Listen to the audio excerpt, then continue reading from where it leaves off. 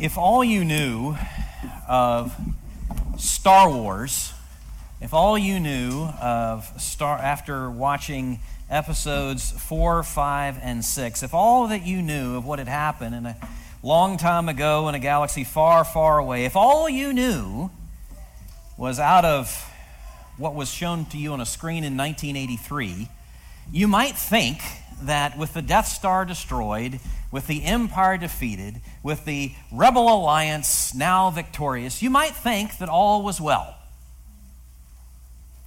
Okay, that was 1983. Fast forward now to 2015.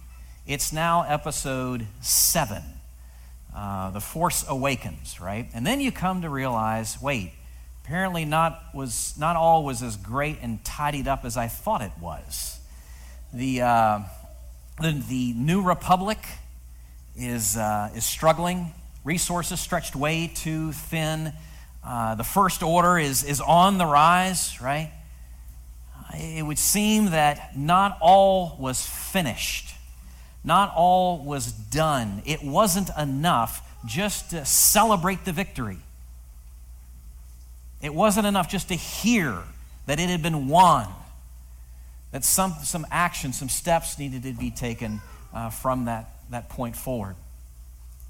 Last week we heard news of a victory. Easter Sunday, the greatest news of the greatest victory ever. And you may remember what we were looking at was that in Christ we have a new past and a new present and a new future. The question is, what do we do with that news? Do we just sit on it? What is the significance of that news? Where do we go from here? Well, there's a lot of different passages in the Scriptures to go to in answer to that question. But for this morning, where we're going is Ephesians chapter 1. Ephesians chapter 1. If you want to turn there in your Bible now, look there with me. We're about to read it. This is a letter that Paul wrote to the church in Ephesus.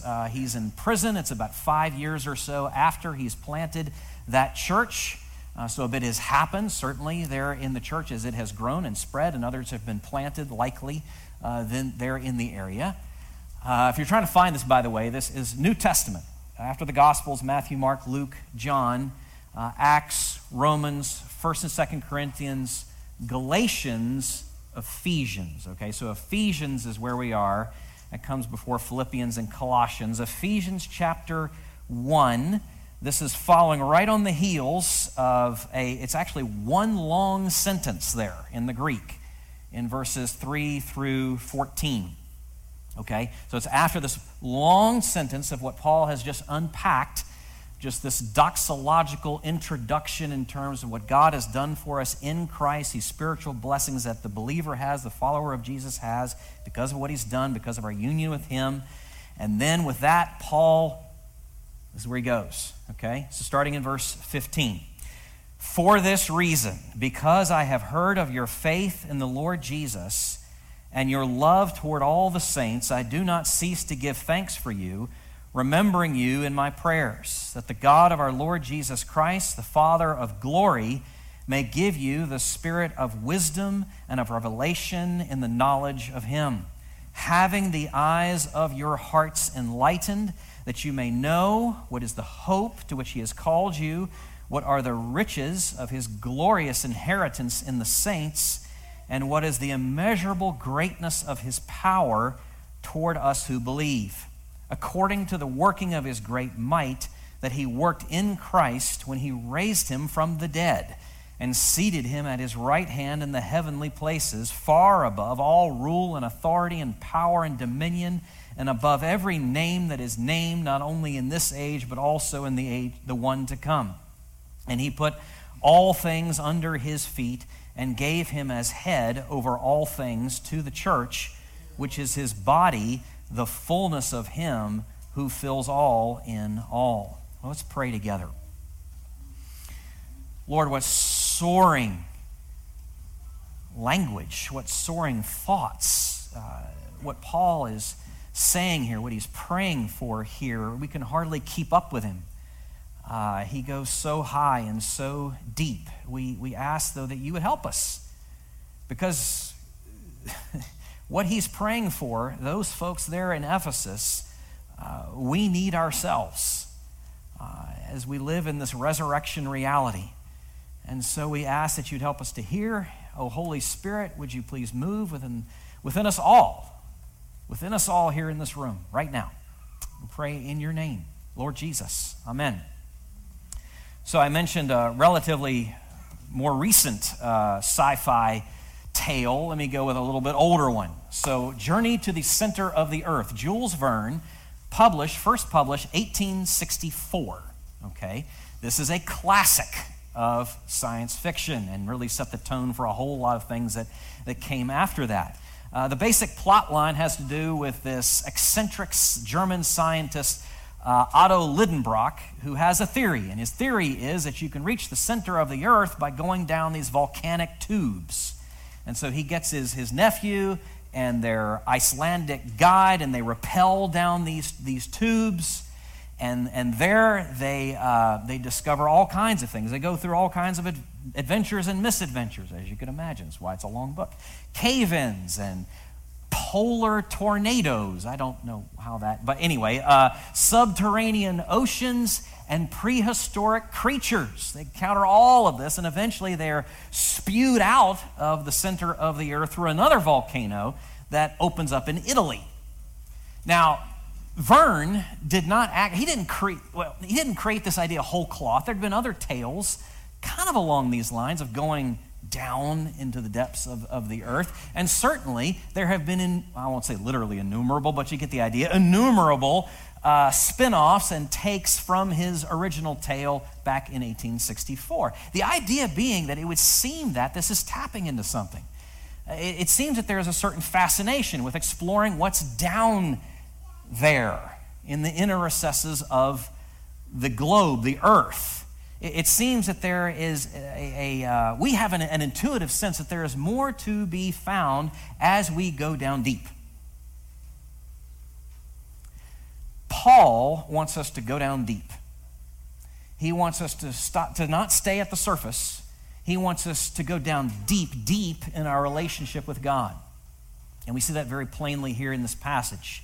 He receives news of the faith and love of his readers. He then shifts immediately to giving thanks to the only one that was due such thanks, the Lord himself, for that faith and love. But Paul is not content. Yes, there's such a thing as a holy discontentment. He is not satisfied that his readers stay just at that point of initial faith and love. He wants to see them grow.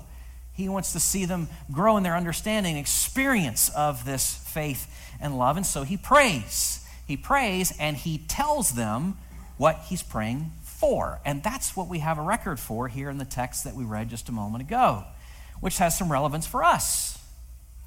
Given what we can see, thinking in terms of Easter resurrection reality, given what lies before us, given what God has done for us in Christ, given the temporal significance, given the eternal significance of the resurrection, we shouldn't be satisfied either to stay on the surface. We shouldn't be content either to just stay on the surface, just kind of checking a box with an intellectual acknowledgement of certain deep spiritual things.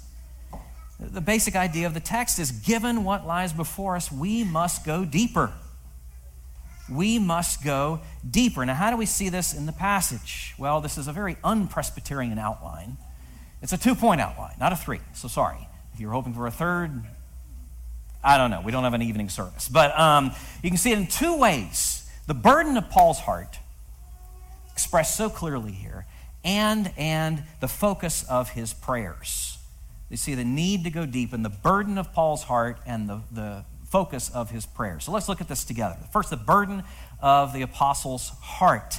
I'm going to read again, starting in verse 15 down through the first part of verse 18. For this reason, because I have heard of your faith in the Lord Jesus and your love toward all the saints, I do not cease to give thanks for you, remembering you in my prayers, that the God of our Lord Jesus Christ, the Father of glory, may give you a spirit of wisdom and revelation in the knowledge of him, having the eyes of your hearts enlightened, And then he goes on from there to what?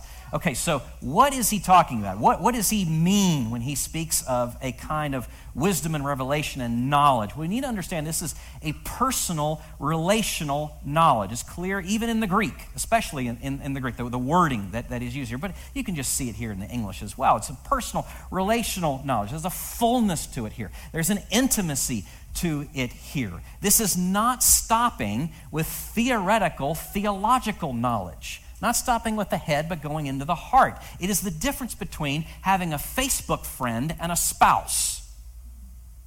It's the difference with understanding and being able to explain, even exhaustively, the chemical composition of honey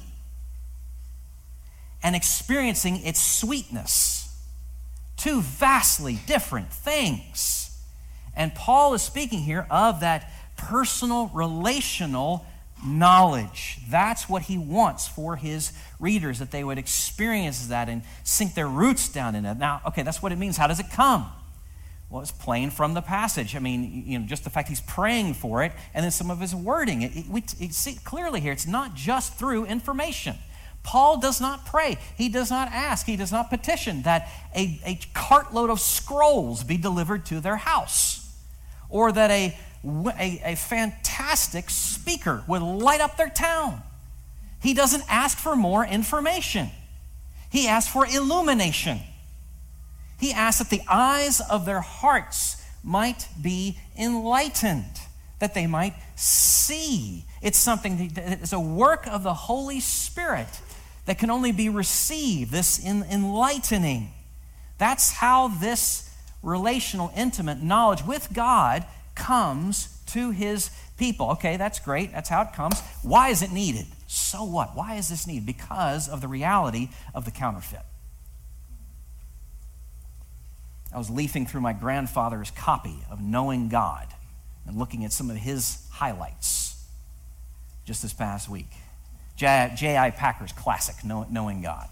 And I was reminded, even in some of what Packer was saying there back in 1973, there's a huge difference between knowing a lot about God and knowing God himself. There is a huge, you can know a lot about God and not know God at all. You can know a lot about godliness and not know God at all. And that's not what Paul is after here. That's not his desire at all. And so there's the reality of the counterfeit and the delusion of the counterfeit, because when you're caught in that web, when you're caught in that trap, you can't see it. You think it's enough, and you're okay to settle for that. And so Paul, this is the burden of his heart, that we would know God. Know God. That's clearly the burden here.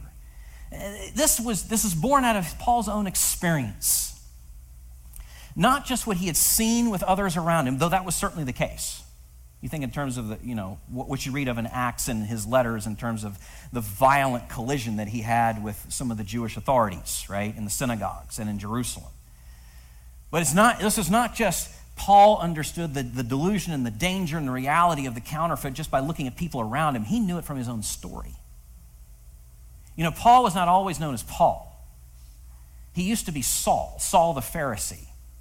He was the best of the best. Even the scholars who, looking outside the New Testament, can see that we probably would know, even if Paul had never become Paul the Apostle, we would probably know something still today of Saul the Pharisee because of what a figure he was at that time in that part of the world. But he didn't stay there. But look with me. I think we've got the slides to go here. Acts chapter 8. So let's go back. Let's rewind in Paul's story just a little bit to see where he was when he was a very zealous man. A very, very zealous man. Knew a lot about God. But in Romans, Paul says that this zeal is what could be called a zeal without knowledge in that deep sense. So in Acts chapter 8, verses 1 to 3, Saul, starting in verse 1, Saul approved of his execution. Now that's a reference to Stephen. Stephen, one of the leaders in the church. And there's Saul, yeah, man, cheering it on.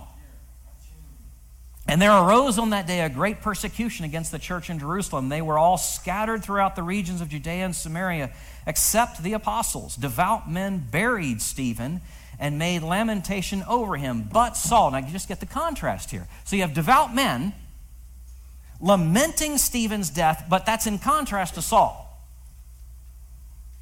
And Luke, the writer of Acts, is pointing it out. But Saul was ravaging the church and entering house after house. He dragged off men and women and committed them to prison. Now, fast forward over the course of chapter 8 and what takes place there, and you get to the beginning of chapter 9, and you have a shift in the plot.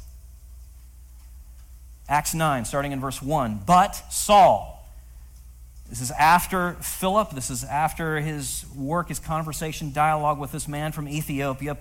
But Saul, still breathing threats and murder against the disciples of the Lord, went to the high priest and asked him for letters to the synagogues at Damascus, so that if he found any belonging to the way, now that's an old way of referring to the early church, the Christian movement, the way, any belonging to the way, men or women, he might bring them bound to Jerusalem. Now, as he went on his way, he approached Damascus, and suddenly a light from heaven shone around him, and falling to the ground, he heard a voice saying to him, Saul, Saul, why are you persecuting me?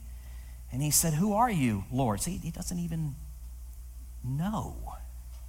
Such as the shallow level of his intimacy, his knowledge of God, he has to ask the question, who are you, Lord? And he said, I am Jesus, whom you are persecuting.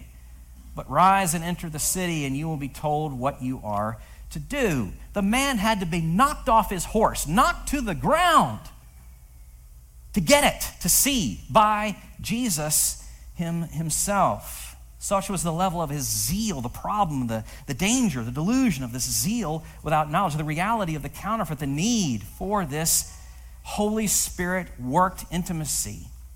So that brings us, before we shift to the second point, that brings us to some very uncomfortable questions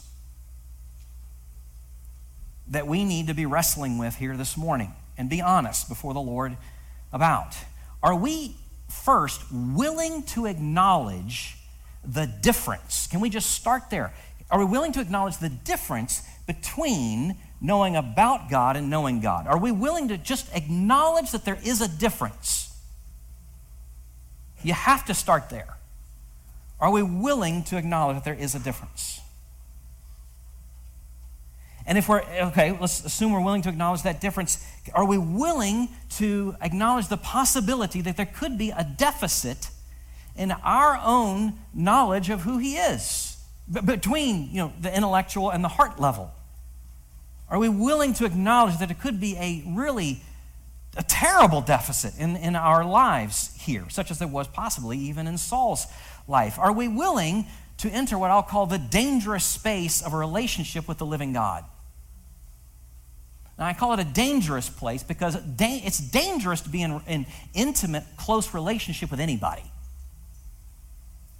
Anybody. It's a dangerous thing to be in close relationship, even with a human being. Because they're going to they're going to see you. And as they see you, they're going to get to know you. That's scary. And yes, they may affirm you, but they may challenge you as well. You see why this is scary? It's scary just to be in a relationship with a human being. Now let's talk about a relationship with the one that Paul, here in Ephesians 1:17, describes as the God of our Lord Jesus Christ, the Father of glory. You think that's safe?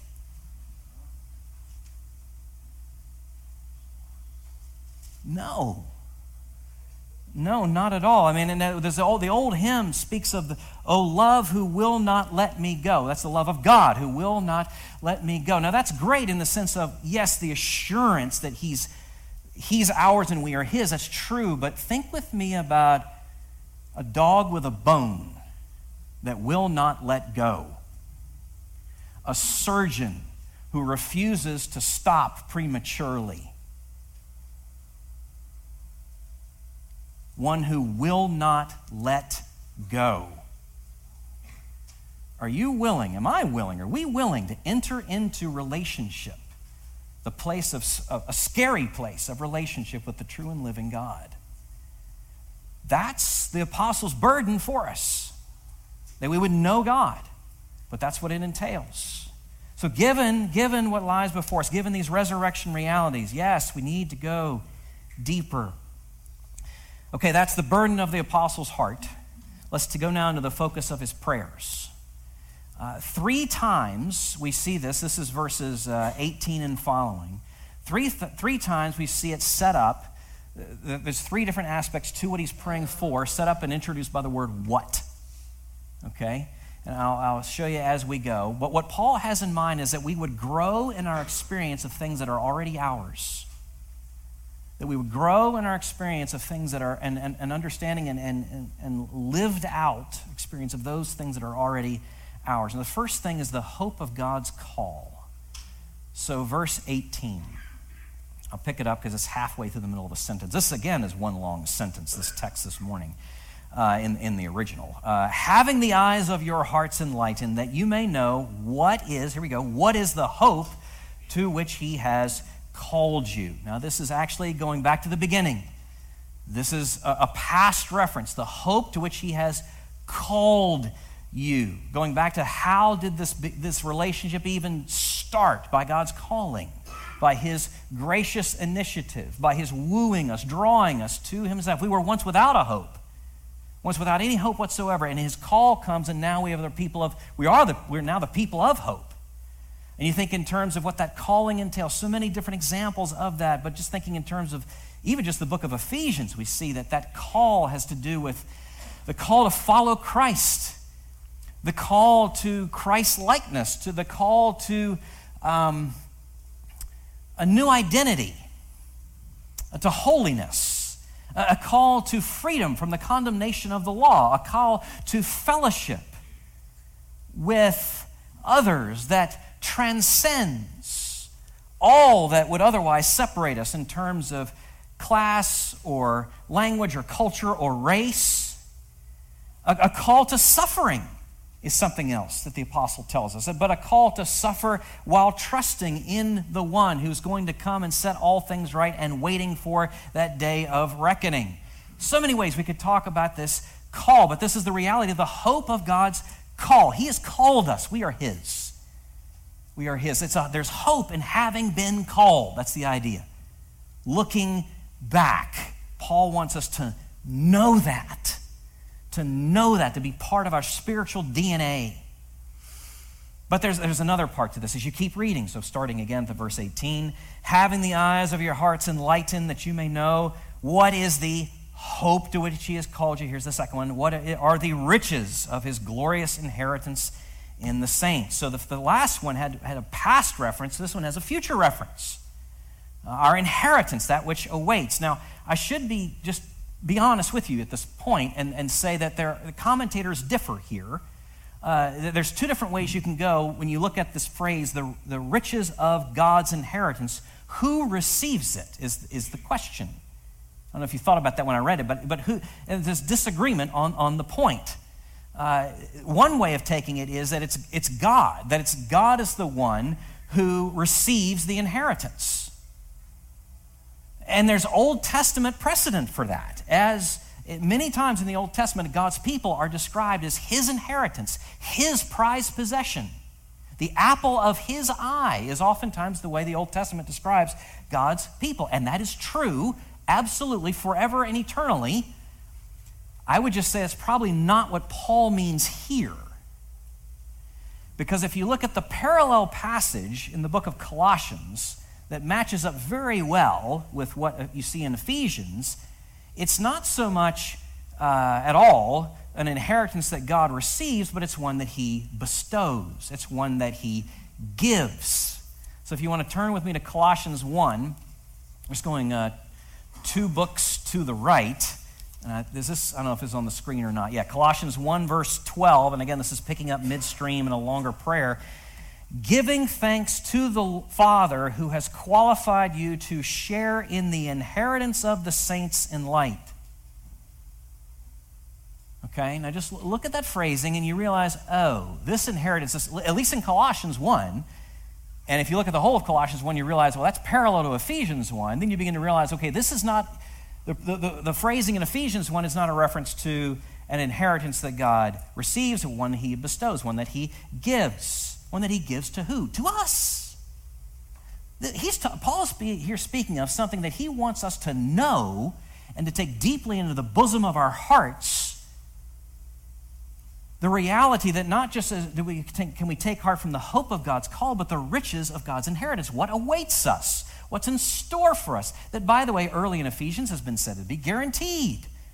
Guaranteed how? Well, because we have the Holy Spirit. So we know more is coming. So guaranteed of what? So many different ways to answer that question, but we'll just say, let's start with shalom. Shalom is coming. The restoration of all things. Peace, wholeness, fruition, flourishing of our persons, of ourselves, physically, spiritually, emotionally, everythingally, personally, individually.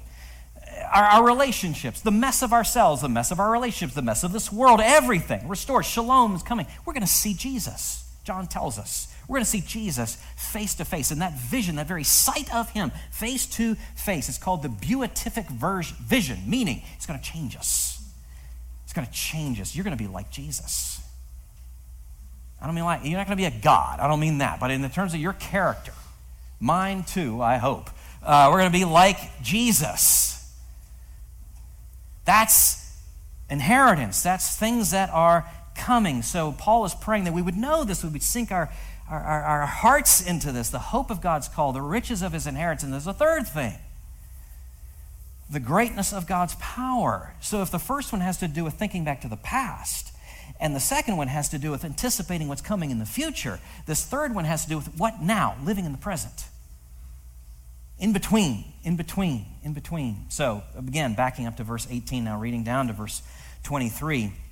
This is clearly the burden of Paul's heart, because that's what he spends the most time on here in this passage. Having the eyes of your hearts enlightened, that you may know what is the hope to which he has called you, what are the riches of his glorious inheritance in the saints, and what is the immeasurable greatness of his power toward us who believe. According to the working of his, he piles on the power words here. It's like he can't stop in trying to help us grasp this. What is he speaking of here? According to the working of his great might that he worked in Christ when he raised him from the dead and seated him at his right hand in the heavenly places, far above all rule and authority and power and dominion, and above every name that is named, not only in this age, but also in the age to come. And he put all things under his feet and gave him as head over all things to the church, which is his body, the fullness of him who fills in all in all. I'm winded just thinking about this. I mean, this is, whoa! I mean, the Orion moonshot's got nothing on what's being covered here. So, Paul is speaking here of going back to the beginning of verse 19, the immeasurable greatness of God's power, Greek, dunamis. Does that sound familiar? Dynamite. That's where we get our word.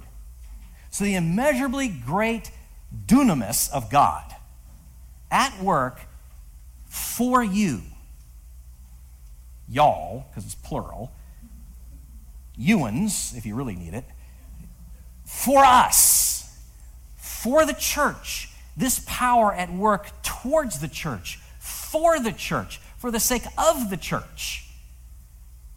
It's astonishing. Now, how is this demonstrated? 3 ways. You see it here, just for time's sake, I'll kind of abbreviate this. 3 ways. First, Christ's resurrection. It's made very clear, the demonstration of God's power. You know, we've never been able to stop death. God has. Check the tomb. God has. So it's demonstrated in Christ's resurrection, his enthronement, seated by God at the place of highest honor in heaven's throne room forever and ever, far above all powers, principalities, powers on earth and in heaven. His enthronement, his headship, his authority, his ruling over all things, and he says it again there in verse 22, all things, not just all things and the church, but all things for the church. So think with me about this. Everything that's ever happened in the course of human history, because it's all things, everything that's happening right now in the news, everything that happened in your life last week and in mine, happened under the umbrella of his power for the church.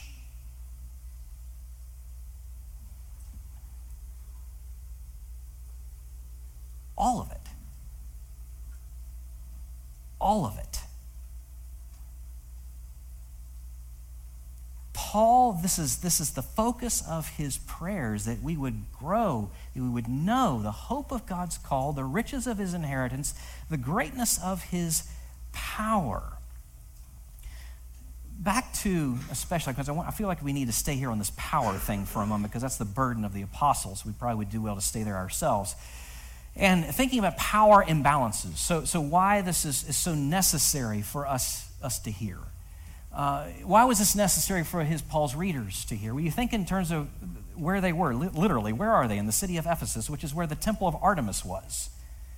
The great temple of Artemis. And the whole culture, everything is dominated in the shadow of that magnificent edifice, but also infected by the worship of this pagan god.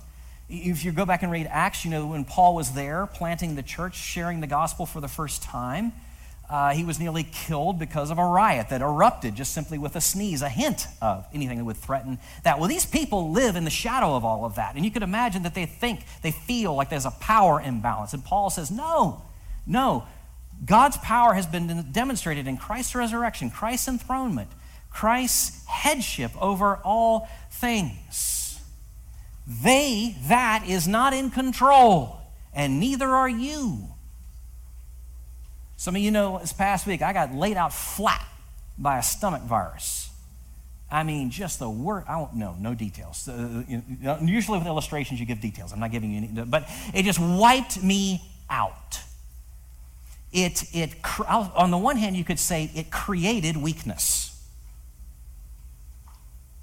And that it did.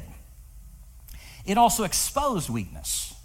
It didn't just create something that wasn't there before. It exposed some things that have always been there. I'm not in charge. So when I see my schedule go poof, and my grand plans for the week go up in flames, that's just a reminder. That's nothing new. That's just a reminder I'm never in control. Now, that's a form of power imbalance when I think I'm the great one ruling over all things. But we can also have the power imbalance when we think that other thing is the great thing ruling all things. And so it's either my pride or my fear, but either one is a power imbalance. Does that make sense? A horrible power. So Paul is saying, look to the outside. Whatever it is that you feel is threatening you, threatens to overrun you, know that no force, physical or spiritual, no temptation, no sin pattern, no part of your upbringing, nothing to do with your family of origin, significant as all those things may be, do not hold a candle to the power of the one who has been raised and throned and is head of all things. So go to him. Go to him. He's the only one, as it says here, with immeasurably great power. Go to him. Oh, but also, don't go to yourself.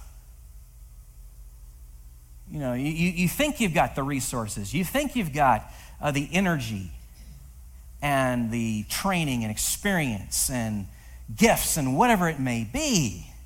Again, you are not the one. Richard, whoever you are not the one with immeasurably great power. Where are you to go? To him. To him. Paul is praying that we would know the hope of God's call, the greatness, the hope of God's call, the riches of his inheritance, and the greatness of his power. And that only comes by this enlightenment. This only comes by this illumination. That only comes by the eyes of our hearts being opened. Do you know that need this morning? Do you know that need? I have this image of myself and all of us of like looking at a site in a third world country that it looks like is in desperate need of a well for water to be dug. And please don't hear me saying that's not a necessity of things to put resources in. It is. But what I'm seeing, what I'm realizing is that's us. We think we're the ones to go dig the well. We think we're the ones that have got it. What if we're the ones that need the well? What if we're the ones that need the digging to be done? What if we're not the donors but the recipients? What if we're in the place of needing God's work and needing revival, needing restoration, needing renewal, needing to hear these answers to these prayers that, by the way, I didn't say this earlier, but you know, the Apostle Paul, this is not just his idea. As an apostle, he is Jesus' appointed spokesman. So if we want to talk about what the burden of the heart is, this is the burden of Jesus' heart right now, the burden of Jesus' heart right now for us as people, what you see in Ephesians 1. If you want to know how Jesus prays for his people right now, what he wants for you and I, it's right here, expressed through his apostle. Do you hear the possibility then? Do you hear the invitation? Do you hear the desire of Jesus that we would draw near to him? Do you hear his desire for your heart that you would draw near to him? And therein, do you hear the invitation and the possibility with that desire that's pouring off the page here in Ephesians 1? It's a beautiful thing. Oh, that we would lean into it. Can we pray?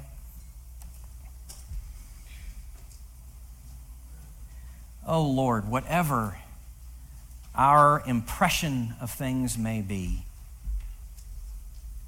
what it means to know you, whatever our assumptions may have been before we walked into this room, however we have settled for so much less than you intend, would you help us to hear the desire of your heart for us to draw near, that we would go deeper, that we would follow you, that we would walk with you, that the very eyes of our hearts would be enlightened this morning and in the days ahead, that we would know the hope to which you have called us, that we would know what are the riches of our inheritance that you are bestowing upon us as your people, the saints, that we would know what is the immeasurable greatness of your power toward us who believe, at work